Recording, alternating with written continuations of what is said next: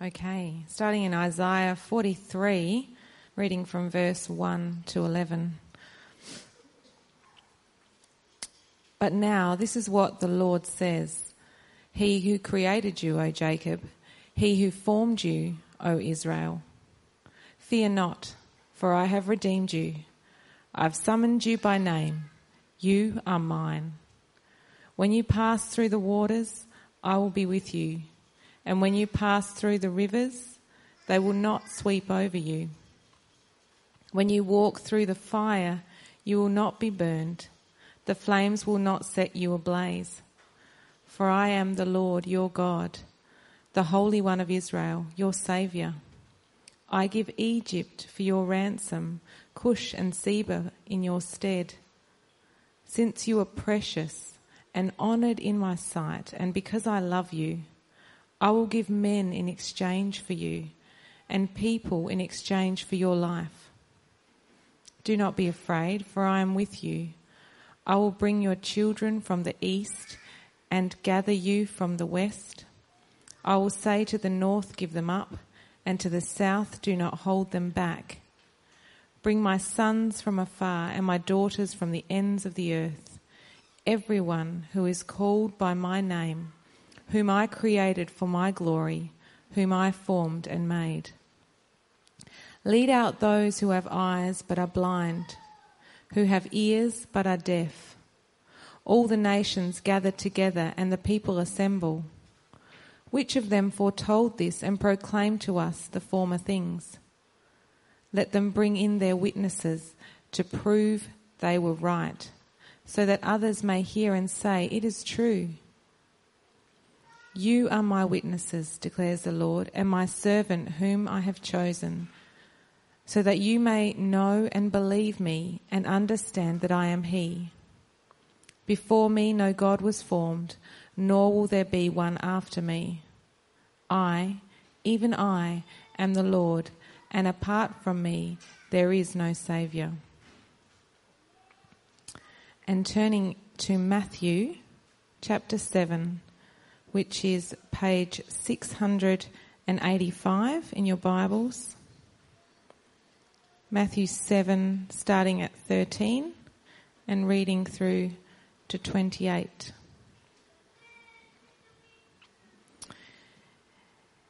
Enter through the narrow gate, for wide is the gate, and broad is the road that leads to destruction, and many enter through it.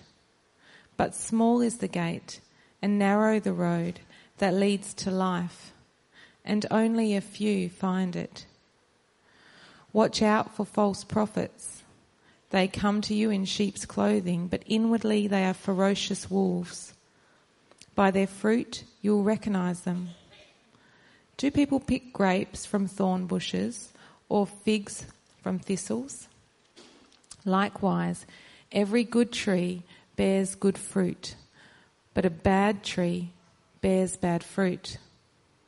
A good tree cannot bear bad fruit, and a bad tree cannot bear good fruit. Every tree that does not bear good fruit is cut down and thrown into the fire.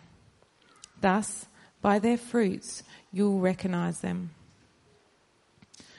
Not everyone who says to me, Lord, Lord, will enter the kingdom of heaven, but only he who does the will of my Father who is in heaven.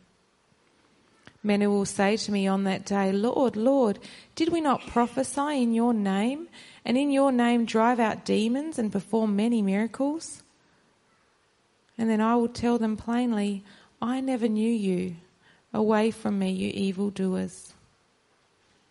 Therefore, everyone who hears these words of mine and puts them into practice is like a wise man who builds his house on the rock. The rain came down, the streams rose, and the winds blew and beat against that house. Yet it did not fall because it had its foundations on the rock. But everyone who hears these words of mine and does not put them into practice is like a foolish man who builds his house on sand. The rain came down, the streams rose, and the winds blew and beat against that house, and it fell with a great crash. And when Jesus had finished saying these things, the crowd were amazed at his teaching. Today we come to the end of the Sermon on the Mount. It's been 6 weeks that we've been looking at this, and we've seen some spectacular things, haven't we? Some amazing heights. Jesus calls us to be sons and daughters of God, and he calls on us to live as sons and daughters of God. But while there's been some spectacular heights, there's also been some fairly steep, rocky kind of hill climbs along the way as well. Do you remember some of the things we've seen? He's told us that as sons and daughters of God, we're called to persecution. Way back in the first week we saw that. He's told us that our hearts and not just our actions are to be pure. And he's called us to answer hostility with love. We've seen that our relationship with God has got to be genuine.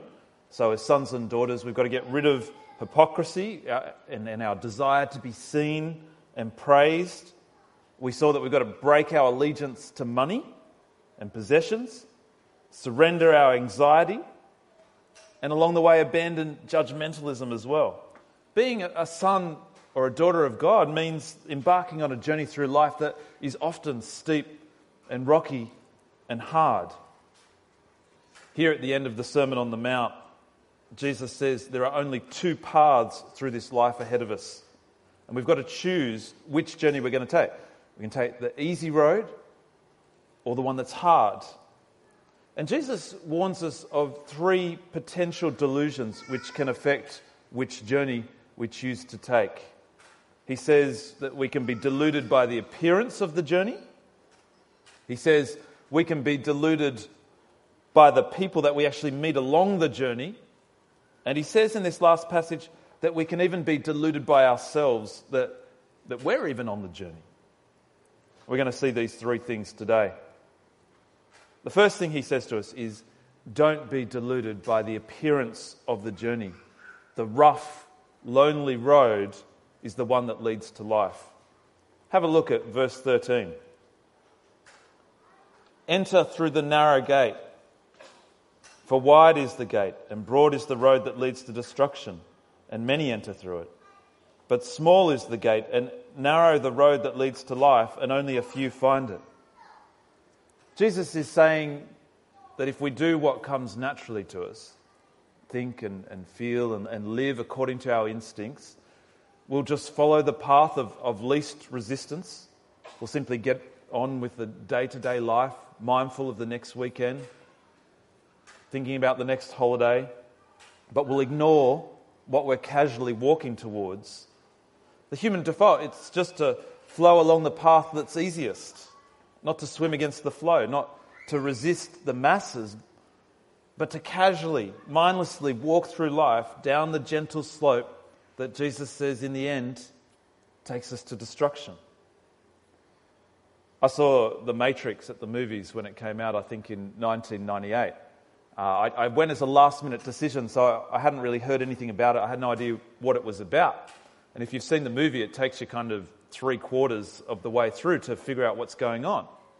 But in that movie, machines, sorry if this is spoiling it, but it's been, quite a while, so you really should have seen it by now.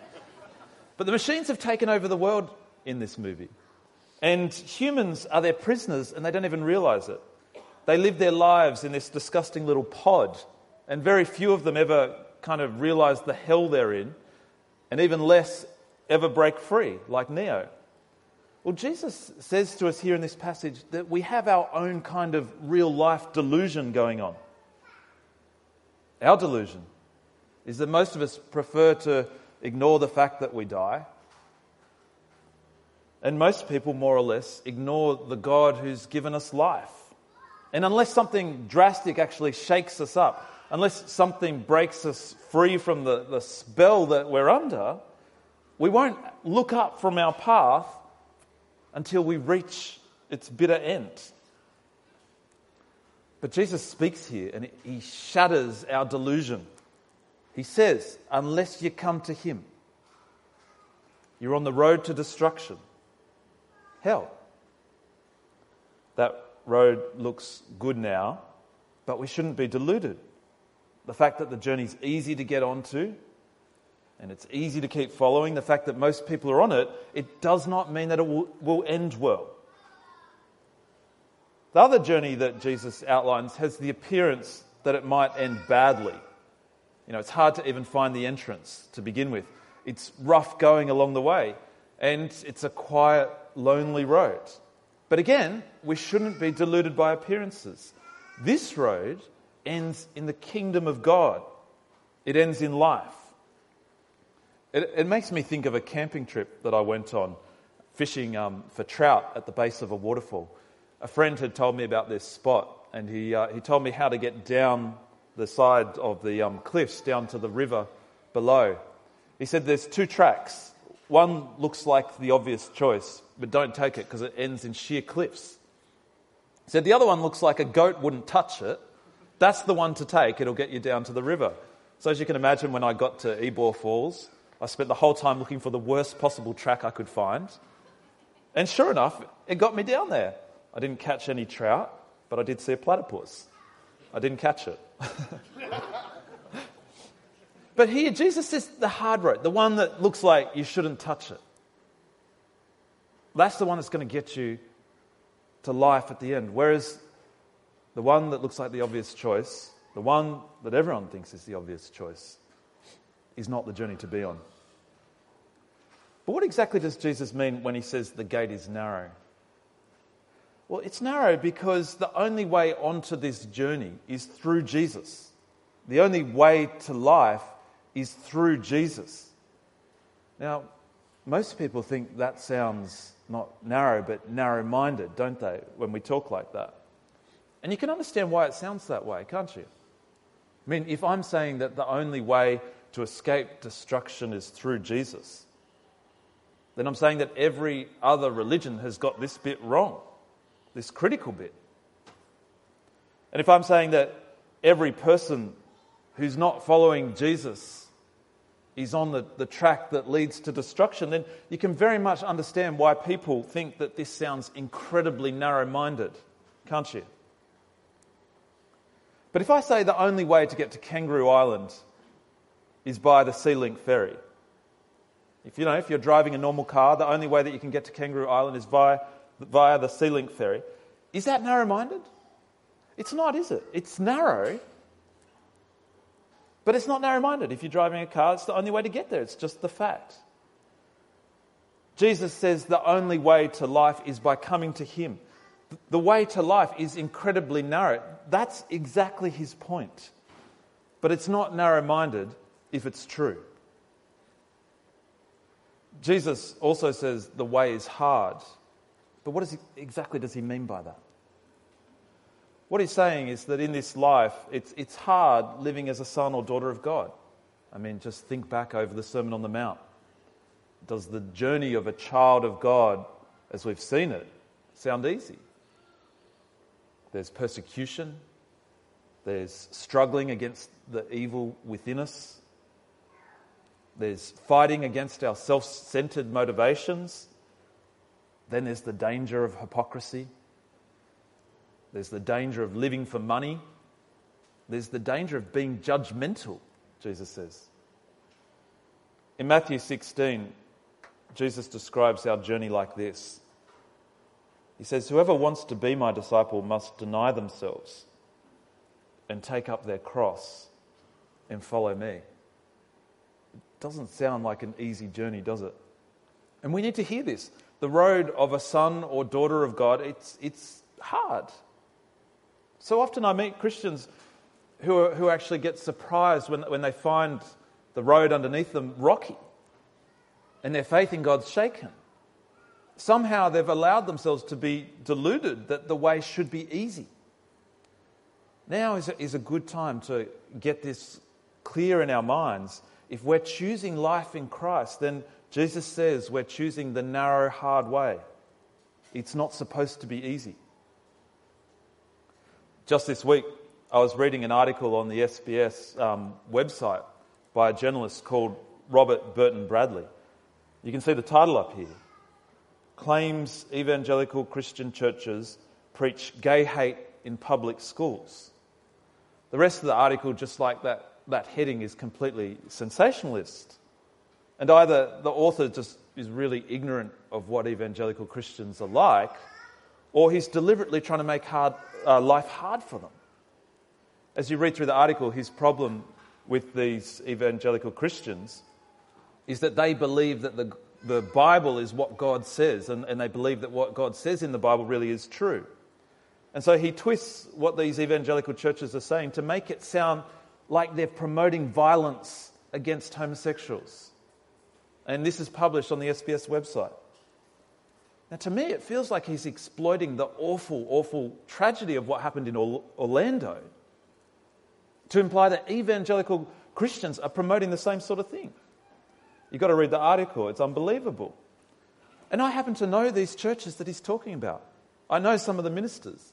I've visited them, the churches. And believe me, they would never promote any kind of violence. They would never promote hate of homosexual people. Yes, they believe the Bible, and yes, they say that God says in the Bible that homosexuality is wrong, but they promote true tolerance where we love all people, whether we agree with them or not.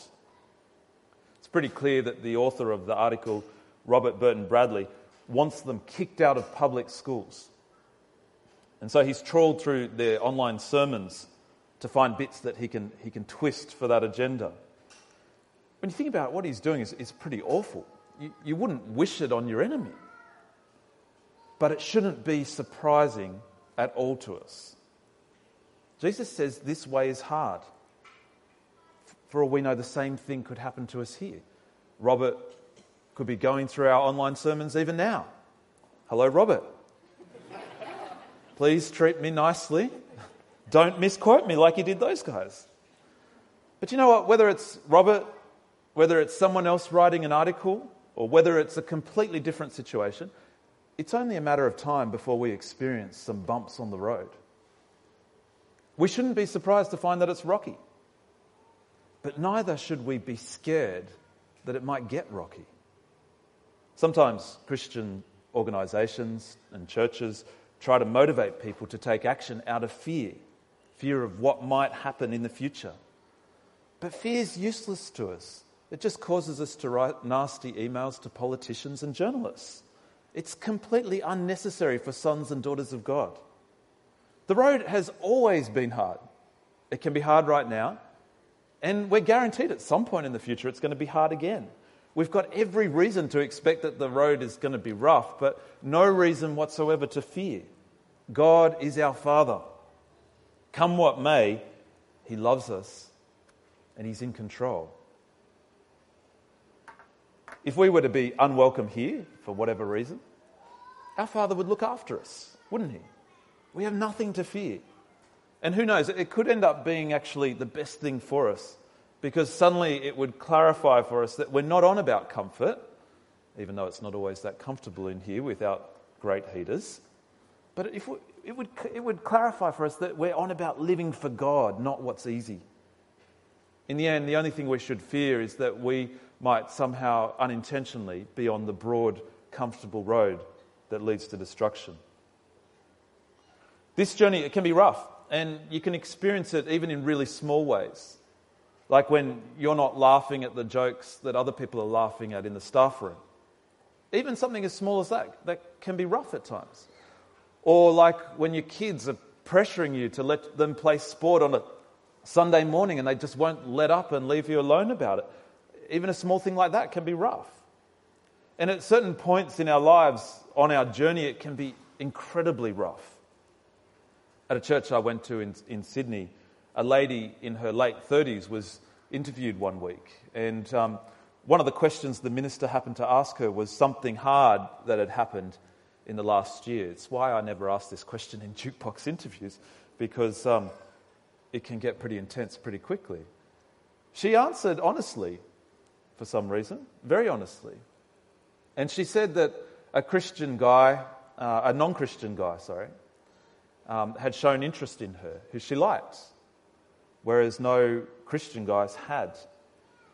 And she was 39 years old and was realizing that this was really her last chance to get married and have kids, which she really wanted to do. But she also knew that this guy who wasn't a Christian, was actually going to lead her away from Christ. And in the end, she chose Christ. And you could see, and knowing her, it was a really hard decision. I bet you that she found the road incredibly rough at that point. Maybe you're finding the road rough right now. Maybe there's someone, a guy or girl, giving you a lot of attention who's not a Christian, and you're tempted to just give in. Maybe you're attracted to someone of the same sex, and it just feels too hard to follow God's way. Maybe someone you love is sick and dying, and you're wondering what on earth God is doing. Maybe your kids have given up on God, and you're finding it hard to accept that they've walked away from their only hope in Jesus. Jesus says to us right up front, the way is hard. We shouldn't be deluded into thinking it'll be easy. But we need to hear this too. Don't be deluded into thinking that just because it's hard, it's not worth it. This road ends in a spectacular place where we will live with God forever, in a world where there will be no pain, no tears, no hatred, or no loneliness, no hung parliaments, but no uninspirational politics either. No more funerals. A place of perfect relationship with God and with each other. And of course, even before the end, along the way, there are those moments on spectacular heights looking towards our destination where we stand side by side with each other. Jesus goes on to warn us of another potential delusion. He says, don't be deluded by the people you meet along the journey. Not everyone is on your side. Have a look at verse 15. Watch out for false prophets. They come to you in sheep's clothing, but inwardly they are ferocious wolves. By your fruit you will know them. By their fruit you will recognize them. Do people pick grapes from thorn bushes or figs from thistles? Likewise, every good tree bears good fruit, but a bad tree bears bad fruit. See, while we have each other as company on this journey, we shouldn't be deluded into thinking that everyone is one of us. There are people you meet along the way who want to lead you off the road that leads to life. I mean, they might not even recognize it in themselves. They might think they're sheep. The thing about churches is that we will always attract all sorts of people because we're accepting and we're on about love and generosity. And so you can't just turn up to a church and judge what Christians are like just by looking at those around you. To recognize a son or daughter of God means walking alongside them patiently and seeing what they produce. Is there faith? Is there love? Is there sincerity and generosity, truth and purity and endurance? Is there a willingness to be persecuted for Christ? Are there good works, and are those good works done for show or for God alone? See, fruit takes time to grow and it takes time to observe. But Jesus says only believers can produce the fruit of believers. Often those who are wolves in sheep's clothing are the people who will actually tell us to take the easier road. They'll say things like, trust God and your way will be smooth. If you have enough faith, you'll never be sick. God wants you to have lots of money. They'll say things even like, you don't need to listen to everything that Paul says in the Bible. Not everything that Paul says in the Bible is what God thinks. They'll say things like, we need to bring Paul up to date in what he teaches. Or they'll say, not all the Word of God not all the Bible is the Word of God. We need to figure out which bits are him speaking and which bits are not. They'll say things like, God is happy with homosexuality. God's happy with sex before marriage. God's happy with divorce. God's on about love after all. He wants people to be happy. Take the easy road. We need to make sure that we're not deluded. I've met ministers who don't believe in the devil. Youth ministers who live with their boyfriends. Just up the road, there's a church where the minister has publicly said that she doesn't believe that Jesus rose from the dead. When my mum was sick and dying, she started listening to people saying to her if she just had enough faith, she'd be healed. There are plenty of wolves out there who would undermine our trust and dependence on Jesus if we let them delude us. Jesus then goes on to say, don't be deluded by yourself about which journey you're actually on. Looking and sounding like we know Jesus does not equal actually knowing Jesus. Look at verse 21. Not everyone who says to me, Lord, Lord, will enter the kingdom of heaven, but only the one who does the will of my Father who is in heaven. Many will say to me on that day, Lord, Lord, did we not prophesy in your name and in your name drive out demons and in your name perform many miracles? Then I will tell them plainly, I never knew you. Away from me, you evildoers. What a shock it's going to be for those people. They call Jesus Lord. They even do amazing things in his name, but Jesus says they won't enter God's kingdom. Why not? Verse 21. Not everyone who says to me, Lord, Lord, will enter the kingdom of heaven, but only the one who does the will of my Father who is in heaven. A day is coming, Jesus says, when he'll judge everyone. And those who don't know him will be cast away from him, including those who look like they know him, but in fact don't. The scariest words you could ever imagine hearing are these words from Jesus. Away from me. See, what we might not realize is to be cast away from Jesus is to be separated from the source of everything that's good in this life. Like food, fun, friendship, family. To depart from Christ is to go into an opposite world of loneliness and hatred and depression and darkness. It's an incredibly confronting passage, this bit, isn't it? Because the one who will enter the kingdom of God is the one who does the will of the Father. It makes me feel like there'll only be one person in heaven, Jesus. And the rest of us will be cast out. Because who of us really does the will of the Father completely? But did you notice in the end where Jesus' final judgment lies? He says, then I will tell them plainly, I never knew you. What it all comes down to is not what we've said. It's not what we've done. It's not even that we think we know Jesus. What it all comes down to in the end is that he knows us. Dietrich Bonhoeffer puts it like this. Here is the crucial question. Has Jesus known us or not? There is nothing left for us to cling to, not even our confession or obedience. There is only his word, I have known thee. How does this make you feel? I know for some people who particularly have a kind of introspective personality and perhaps you are too harsh on yourself, it'll worry you because you're thinking, what if Jesus doesn't really know me? What if I haven't really done the Father's will? Well, what is the Father's will that he wants us to do so that we can enter the kingdom of heaven? Look at Matthew 21 where Jesus tells a parable about the Father's will. He says to Pharisees, what do you think?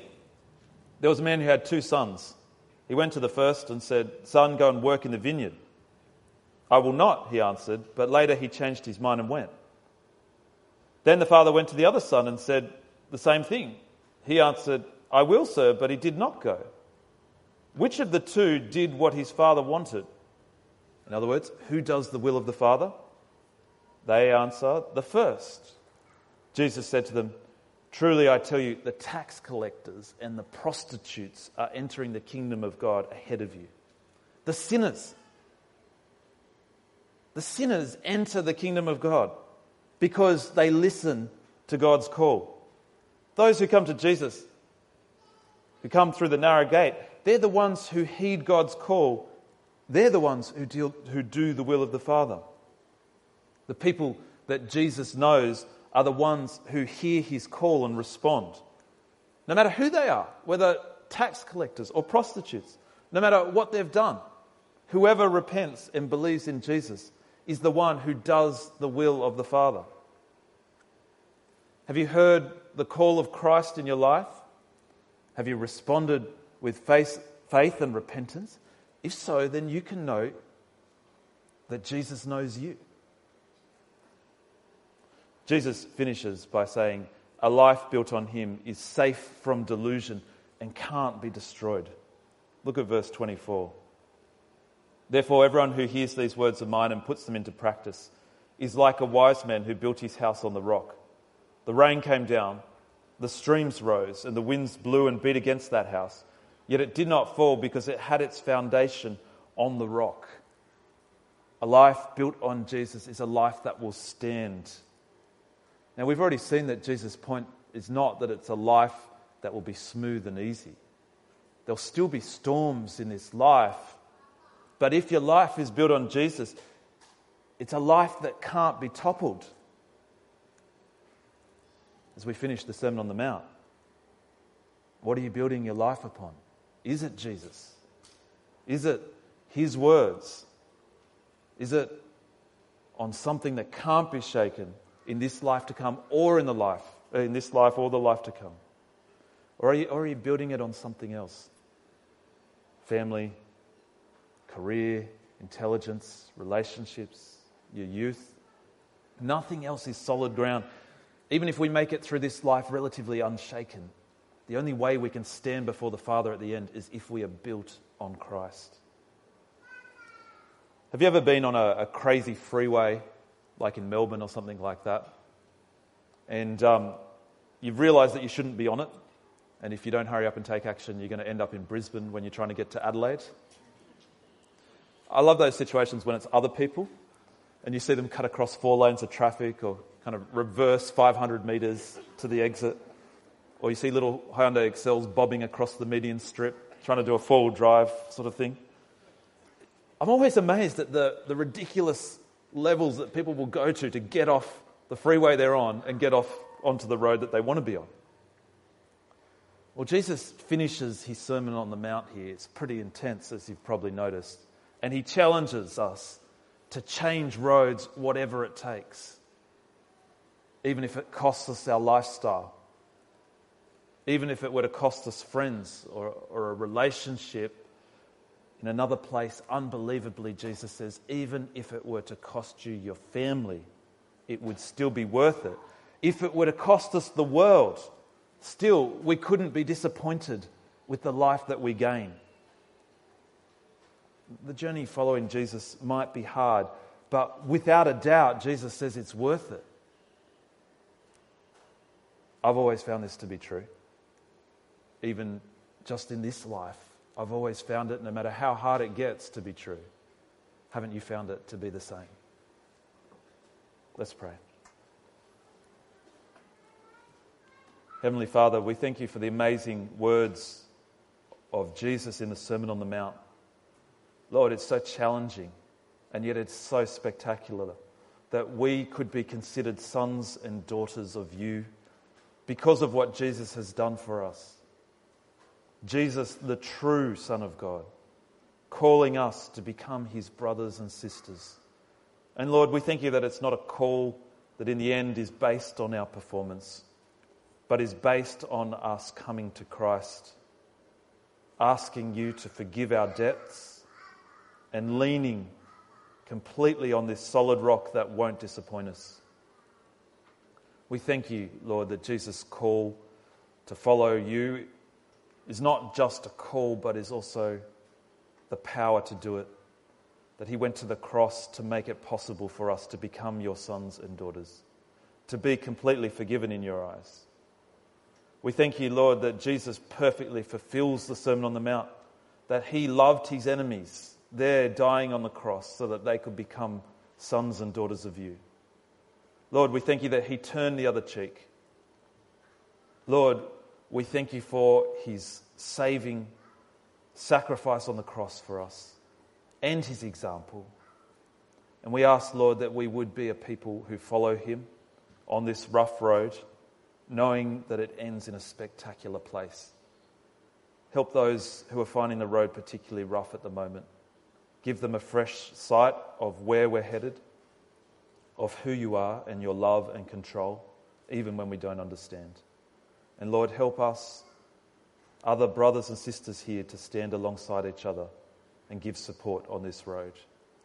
And we ask this confident that Jesus says at the end of Matthew that he will be with us always. Amen.